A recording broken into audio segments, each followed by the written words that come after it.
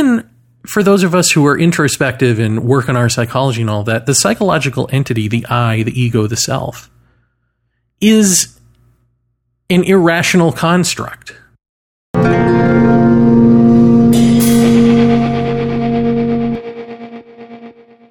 Aloha, everyone, and welcome to the final episode of Our Undoing Radio Season 5.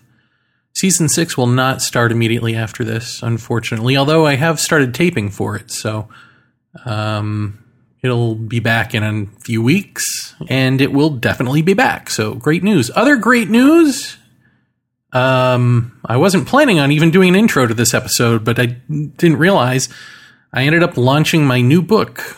I am to tell you this, and I am to tell you it is fiction. I launched it today, so what a coincidence.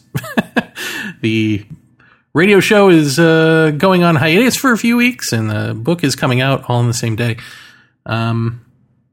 So for those of you familiar with my work, this book really bridges urgency with I Know Why the Aliens Don't Land and takes us beyond them. For those of you who don't know what that means, it is a book that is bringing us beyond non-duality. So, is that possible? Well, arguably, this episode is a small sliver of an example of that. What do I mean? Let's get to it and find out. I'm to tell you this, and I am to tell you it is fiction, is available in paperback and on the Kindle. And this here episode of Our Undoing Radio is coming at you right now. Lying down on a bench in the gazebo on a beautiful, cool, windy day. One eye on the ceiling, the other eye on the sky. Clouds whizzing by. Didn't mean for this to start out poetry, but there it is. Clouds whizzing by makes it feel like I'm moving, but of course I'm not moving. It's the illusion of movement because there I am lying down. It's just a trick of where the eyes are applying themselves. Or is it? Because I'm on Mother Earth and Mother Earth is spinning super fast. And she's whizzing through space, presumably hurling away from our origins in the way that we hurl away from our origins. Are we a mental representation of the physical, or is the physical a representation of formless awareness? Lying there, thinking about where I'm going in my life. Am I going anywhere? Doesn't feel like I am. I think I'm at a halt. But I'm not, because I'm going to die someday. I am growing. I am going somewhere. Even if I don't feel like I'm going somewhere, I'm going somewhere. Even if I don't feel like I'm physically moving, I'm moving. It's just a matter of perspective. Do you identify with the personal, or do you identify with the impersonal? The personal, of course, is me lying there, thinking about my life.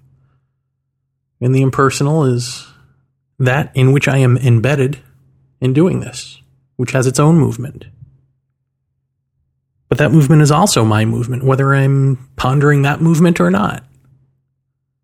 My movement personally is not that movement either way. Isn't that interesting? And if I pick an answer, am I going somewhere? Am I moving or not? If I pick an answer, either answer, again, is a perspective, but it's not absolute. The only absolute thing is questioning. The question of movement is the absolute answer to movement. Now, I've got to say that only part of this story is true. Most of it. The only part that isn't true is that I was lying there pondering my life and wondering if it was going anywhere. I added that so that I could get to an example of the personal. What I was really doing on the gazebo is what I usually do when I go out there. Meditate. My meditation is not your meditation, most likely. My meditation is simply allowing kundalini to come alive and maneuver the body in the ways that it does. which feel good and are ultimately healthful. If I have a back issue, it'll find a way to solve it through exercises and energy works I don't quite understand, but don't need to. So even this story is both personal and impersonal. It's me talking about myself, but really it's for you. There's that thing again about the impersonal. And in fact, the kundalini energy, you could argue that it formulated this story for me to come and record, because what it did next, and this is true, is it walked me out of the gazebo and walked me back to the house, and here I am recording this. I had this fully fleshed out recording ready to go, and it was like this pressing need to come do it, to do this episode and talk about this. And so here I am. Kundalini energy, by the way, is both personal and impersonal, right? It's you and it's not you at the same time. The not you feeling is the impersonal, but it's all you. It's just that you as a personal entity aren't all of you, but you as a personal entity believe that that is all of you. But the impersonal you, which includes meaning, love, truth, nature, and the very physics of the universe, these are all of you, and you are they. I don't know if I'm making this clear, so let me try again. The impersonal exists without you, but you don't exist without it. The personal is you and your society, your social structures and systems. And when they get wiped out, the world still turns. When you die, the world still lives. But you cannot exist without the world and her systems.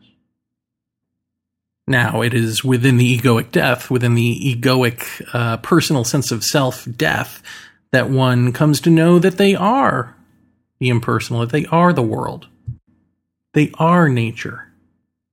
They are the universe and its physics exploding into existence. They are truth, love, the meaning behind it all.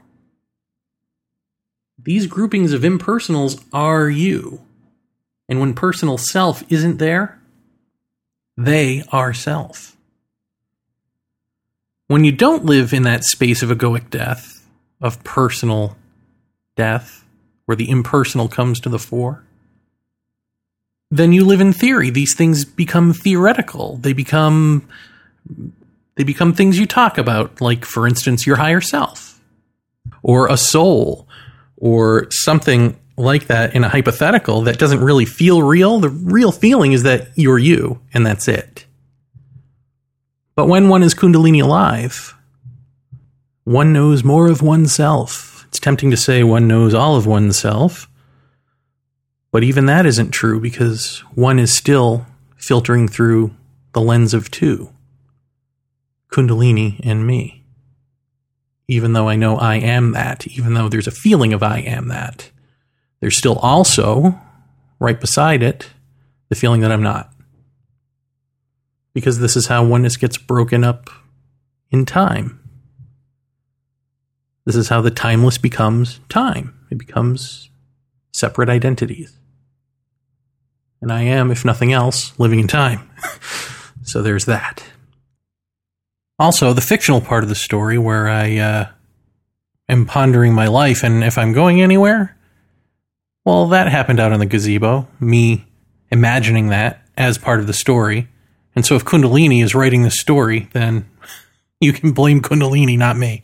Blame impersonal me, not personal me. Your Honor, I didn't do it. I did. Let's see that fly in a court of law. Every now and then I think to ask the Kundalini energy a question.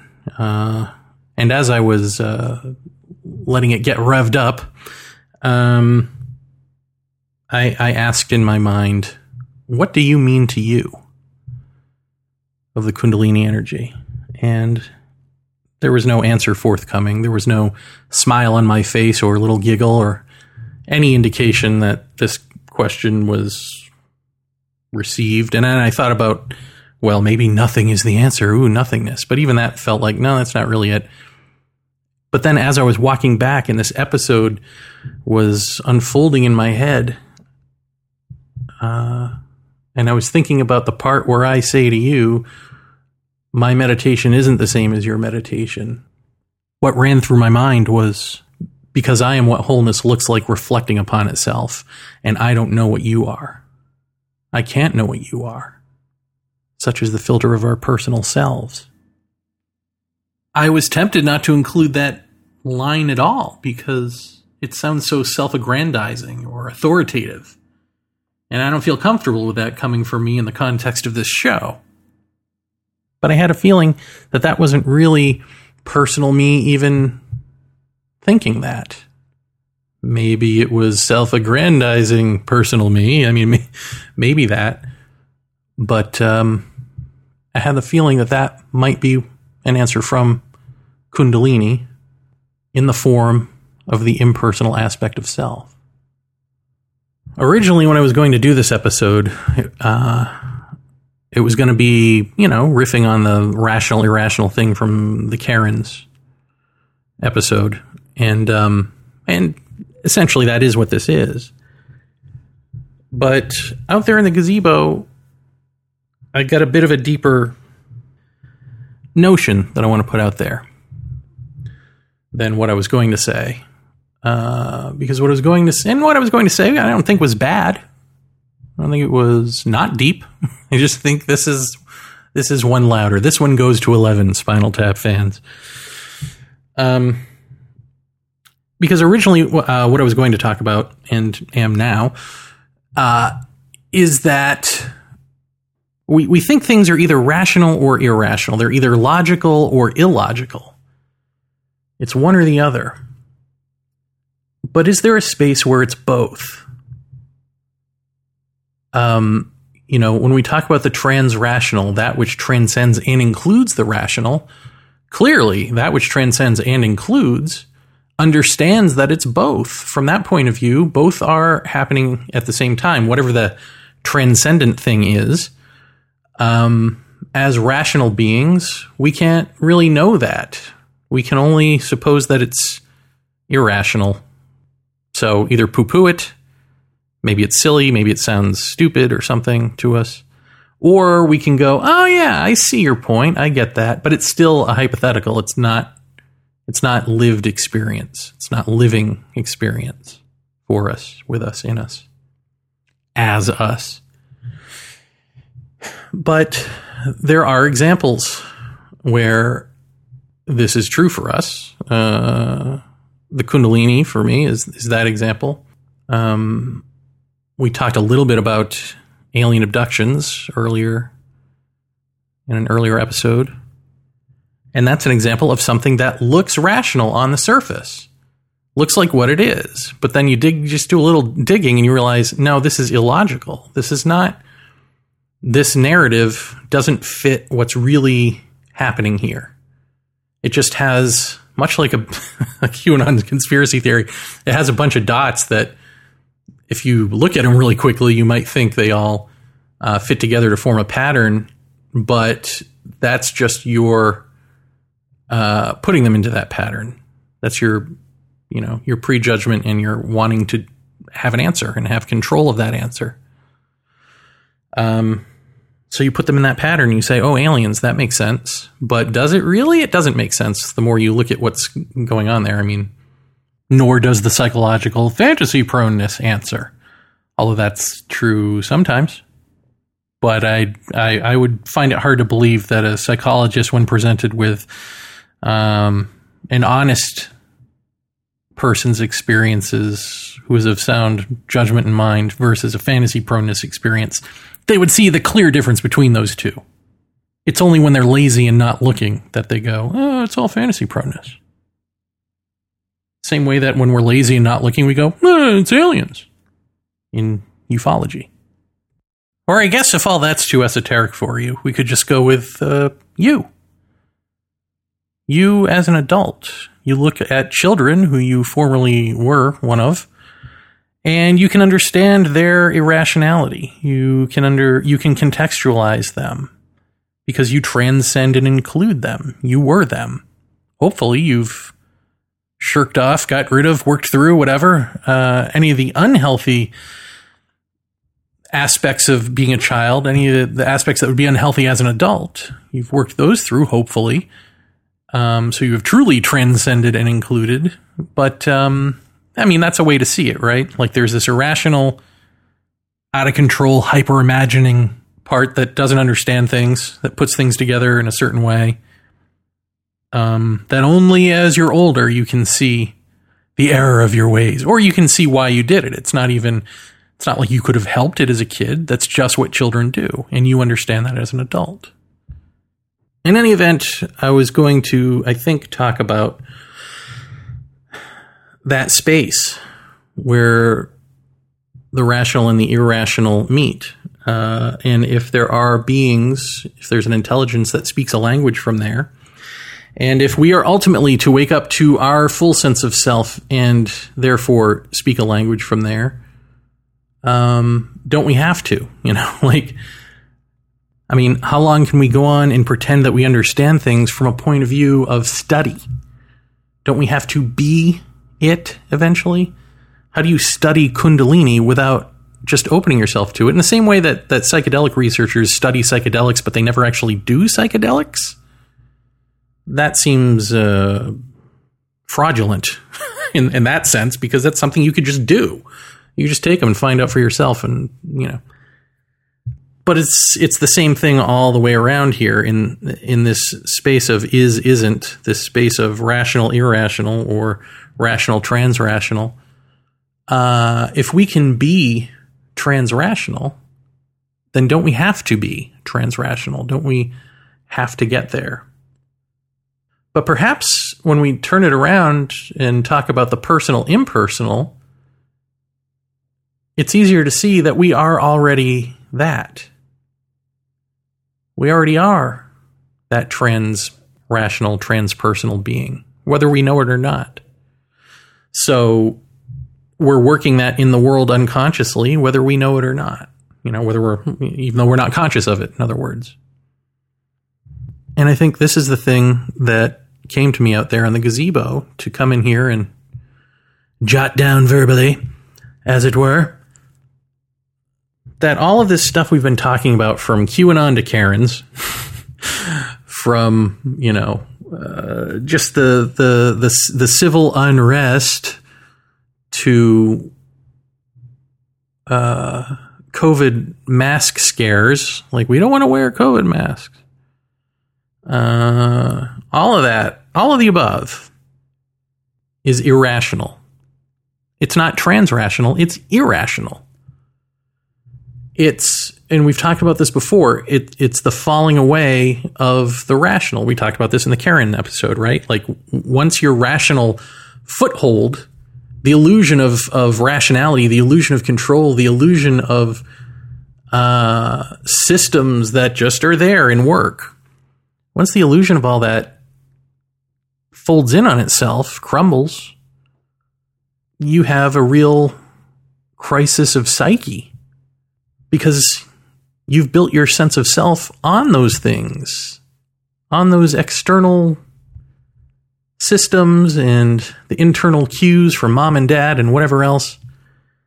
I mean, all of this stuff. When it leaves you, when it says goodbye, who are you left with? You're left with this type of sort of temporary insanity, or maybe almost akin to a midlife crisis.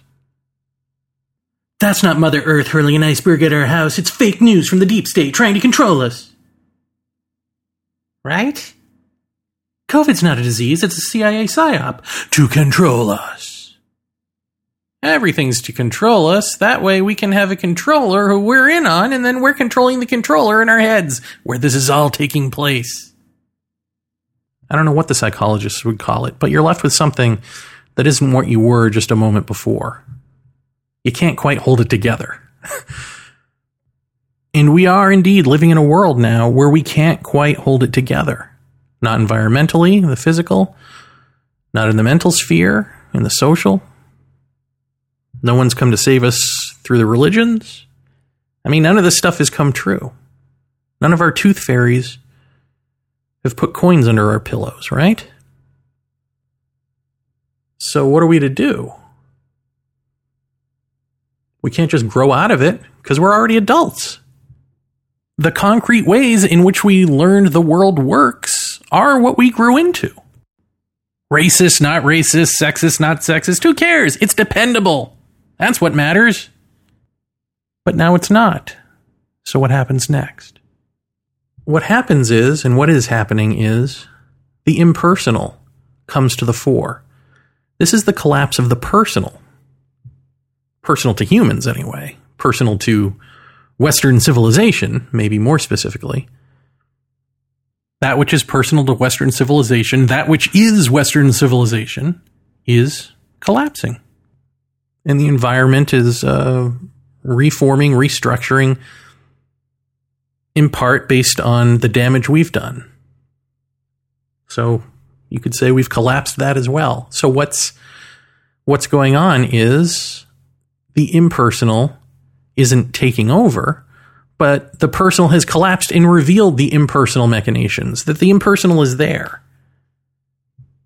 And we want to call it a hidden hand. We want to say, oh, that's God, or oh, that's aliens, or whatever it is that's sort of puppeteering us in some way.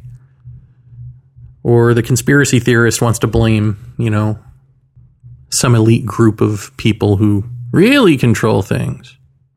But this is just scrambling, again, for an answer for some sense of control where we can go, aha, now we can do something about this, or we can attach our feelings to something. We can have an anchor point for how we feel in this collapse. We got someone to blame and rail against. But really, it's the impersonal. And the impersonal and personal are both ultimately you with a capital Y, not you, the small y, not personal you, obviously. So even though personally things seem to be out of control, civilization itself seems to be out of control. We're seeing the underpinnings of organization in the chaos, because the chaos is all of our personal stuff, but the organizational stuff goes on. The human collective organizational stuff collapses, and the impersonal organizational stuff keeps on stuffing, right? And unfortunately, I guess I haven't made this point clear. The organizational stuff for us is the stuff that's collapsing us. Is, Mother Earth, the environment. It's when we say we're living in the consequences of what we've done, the systems we've built, the lies we've told ourselves. What that means is there is an ending to those. And we're at the end of those, being able to work, the personal. But that doesn't mean that everything just vanishes, because there's still the impersonal. And the impersonal, if it's not lined up with the personal, if they are not one and the same, if you are not consciously living the impersonal. And another word for that would be truth, or love, or wholeness, which sound like real personal words, and they should, because they should be you, not be what personal you is doing sometimes while also destroying the world and causing war, but that should be you. When that is not you, it is working in the world and as the world, and you are working in the world and as the world, personal and impersonal. You're the one splitting it up, and you're the one living in the personal, with the impersonal being like a bunch of ideals and a bunch of things that you feelings that you slip in and out of. And then you just go, oh, well, that's human nature. Well, that which you've called human nature is coming to an end. But impersonal nature carries on, carries out, and includes you. It may not include personal you. It won't include the systems that are broken and not working and are at the end of themselves, which we just said are you. So that aspect of you, that unhealthy, broken, ending thing, that is going to go the way of the dodo bird. Will you replace it with something else? That's one question. And the answer depends on whether or not you allow your sense of self, you, whether or not you see all of this so thoroughly that not that you allow yourself to die inwardly, but that you just see it so thoroughly that there's no other choice, that the self does die inwardly. Not physically, not suicide, but die inwardly. Does the self do this on its own, seeing its own futility? Seeing the mistake of itself? If not, then you're going to, because you're still broken up, personal and impersonal, you're going to start seeing solutions from the impersonal. You're going to start seeing maybe even religious solutions. You're going to start seeing other ways of being, other systems you could build, new gods to worship, whatever it is. You're going to see an outside answer that you can internalize, that you can take a bit of, you can feel something about, and hold the rest up as ideals.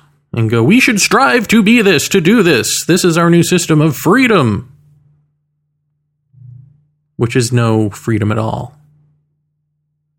It's another cage. And your prison sentence may be so long that you don't realize you're in a cage anymore.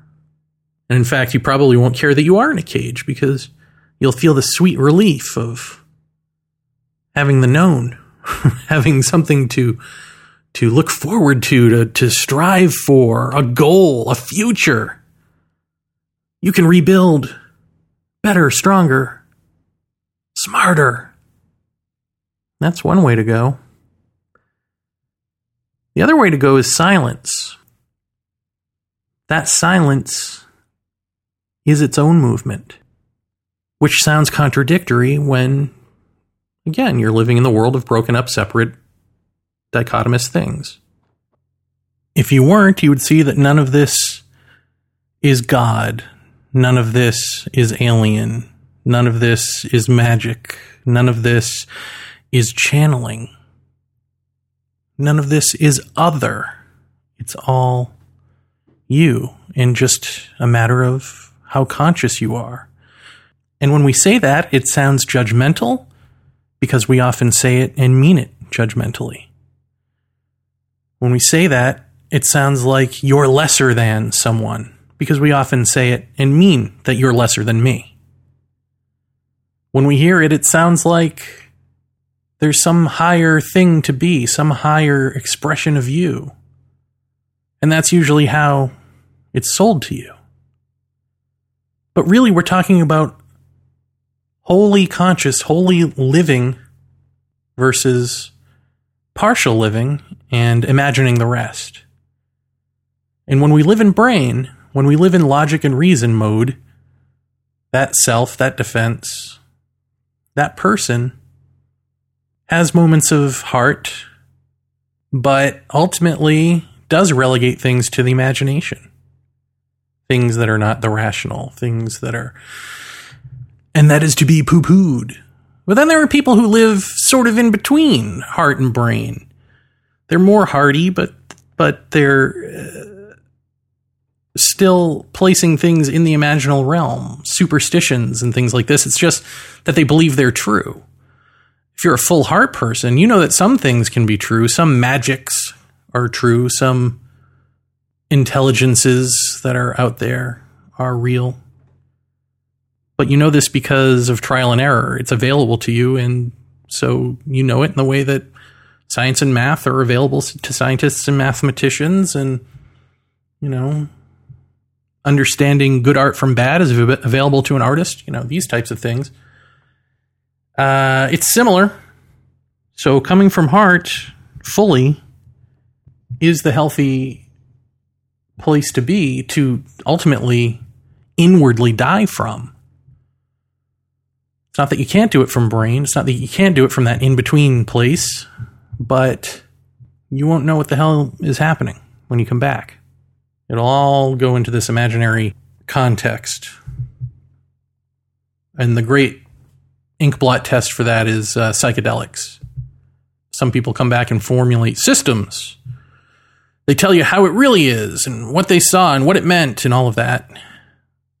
And then some people are taken in by all wow, isn't this neat? All this fantastic stuff. And I wonder what else we can do in this self-adventure. I'm not so sure anyone from a heart culture takes a psychedelic trip for a vacation or to do anything but understand fully whatever it is they've set out to learn. But what do I know? I'm not from there, so that's a guess. I'm also going to go out on a limb and guess that some of you who have been listening to this entire episode keenly are confused because I've been talking about the personal and the impersonal and mixing up, talking about the physical and the mental, talking about what's happening with society, with what's happening with the environment, talking about different versions of the same thing without a care that I'm doing that. Now, how could that be unless I'm just sloppy? Which is a safe bet, by the way. But it could also be that these are all us, and these are all part of the necessary illusion. We've talked about that term before, right? And so let's take a moment here to go back to something that I was going to talk about in a different context when I originally wanted to do this episode before meditating out on the gazebo, which is that at the end of the day, the child's basic question that haunts a parent is the correct question. Why? They just keep repeating it over and over, right? Why? And when it comes to the foundations, the so-called foundations of reality itself, the physics of it, the answer is just because. Right? Like eventually a parent just says it, oh, just because, oh, I don't know, just shut up. But that just because is actually true. And you wouldn't know that by talking to a physicist, for instance. We've got all these theories. We've got these things that we can see under a microscope. All of these particles. We've got all of these inferences of particles and waves from, reactions to stimuli. And even though the object itself is invisible, the reaction is there, so we can infer that the object is there. But why is it working that way? Why is gravity working the way it does? Why is the Earth spinning? Why is it hurling through space? Why is there this meaty body lying down on a gazebo, thinking anything at all?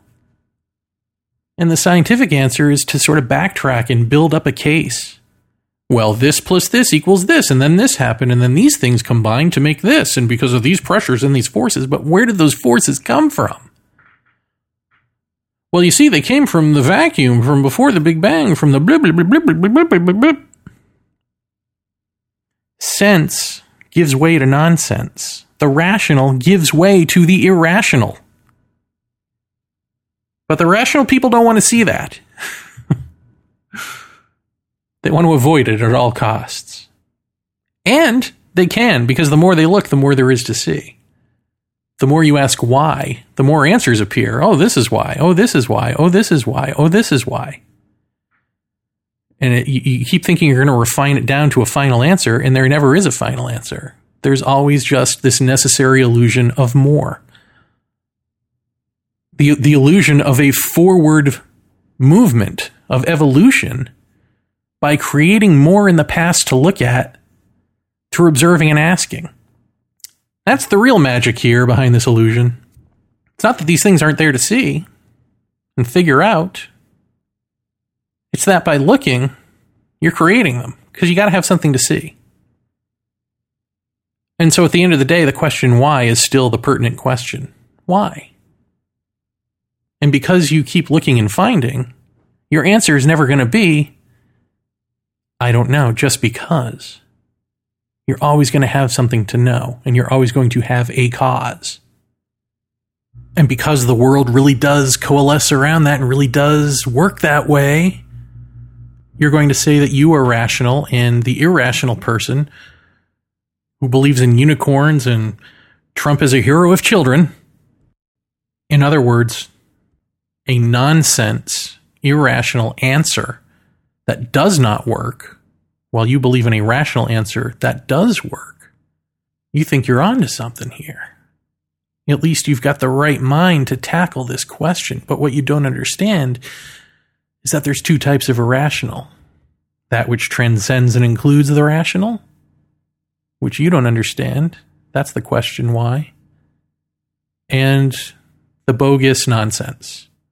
The answer that this is how it works, and it never even looked like it worked that way, let alone did for a while. And that's the loony version of irrational.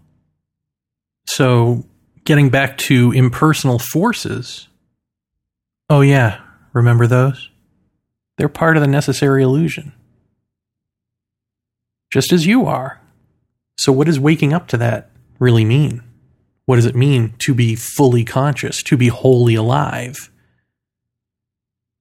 To be living as the impersonal, which includes the personal, transcends and includes the personal. Are you still an illusion at that point? Are you still part of the necessary illusion? Is there more waking? Is there more growing? You could go crazy thinking about it. Of course, people who are ill-equipped to think about it are already going crazy, aren't they? It's a mad, mad, mad world, baby. I'm just here to look at the sky. What are you here to do? Anything? And is that anything at the expense of the fullness of being shining through you, as you, right now?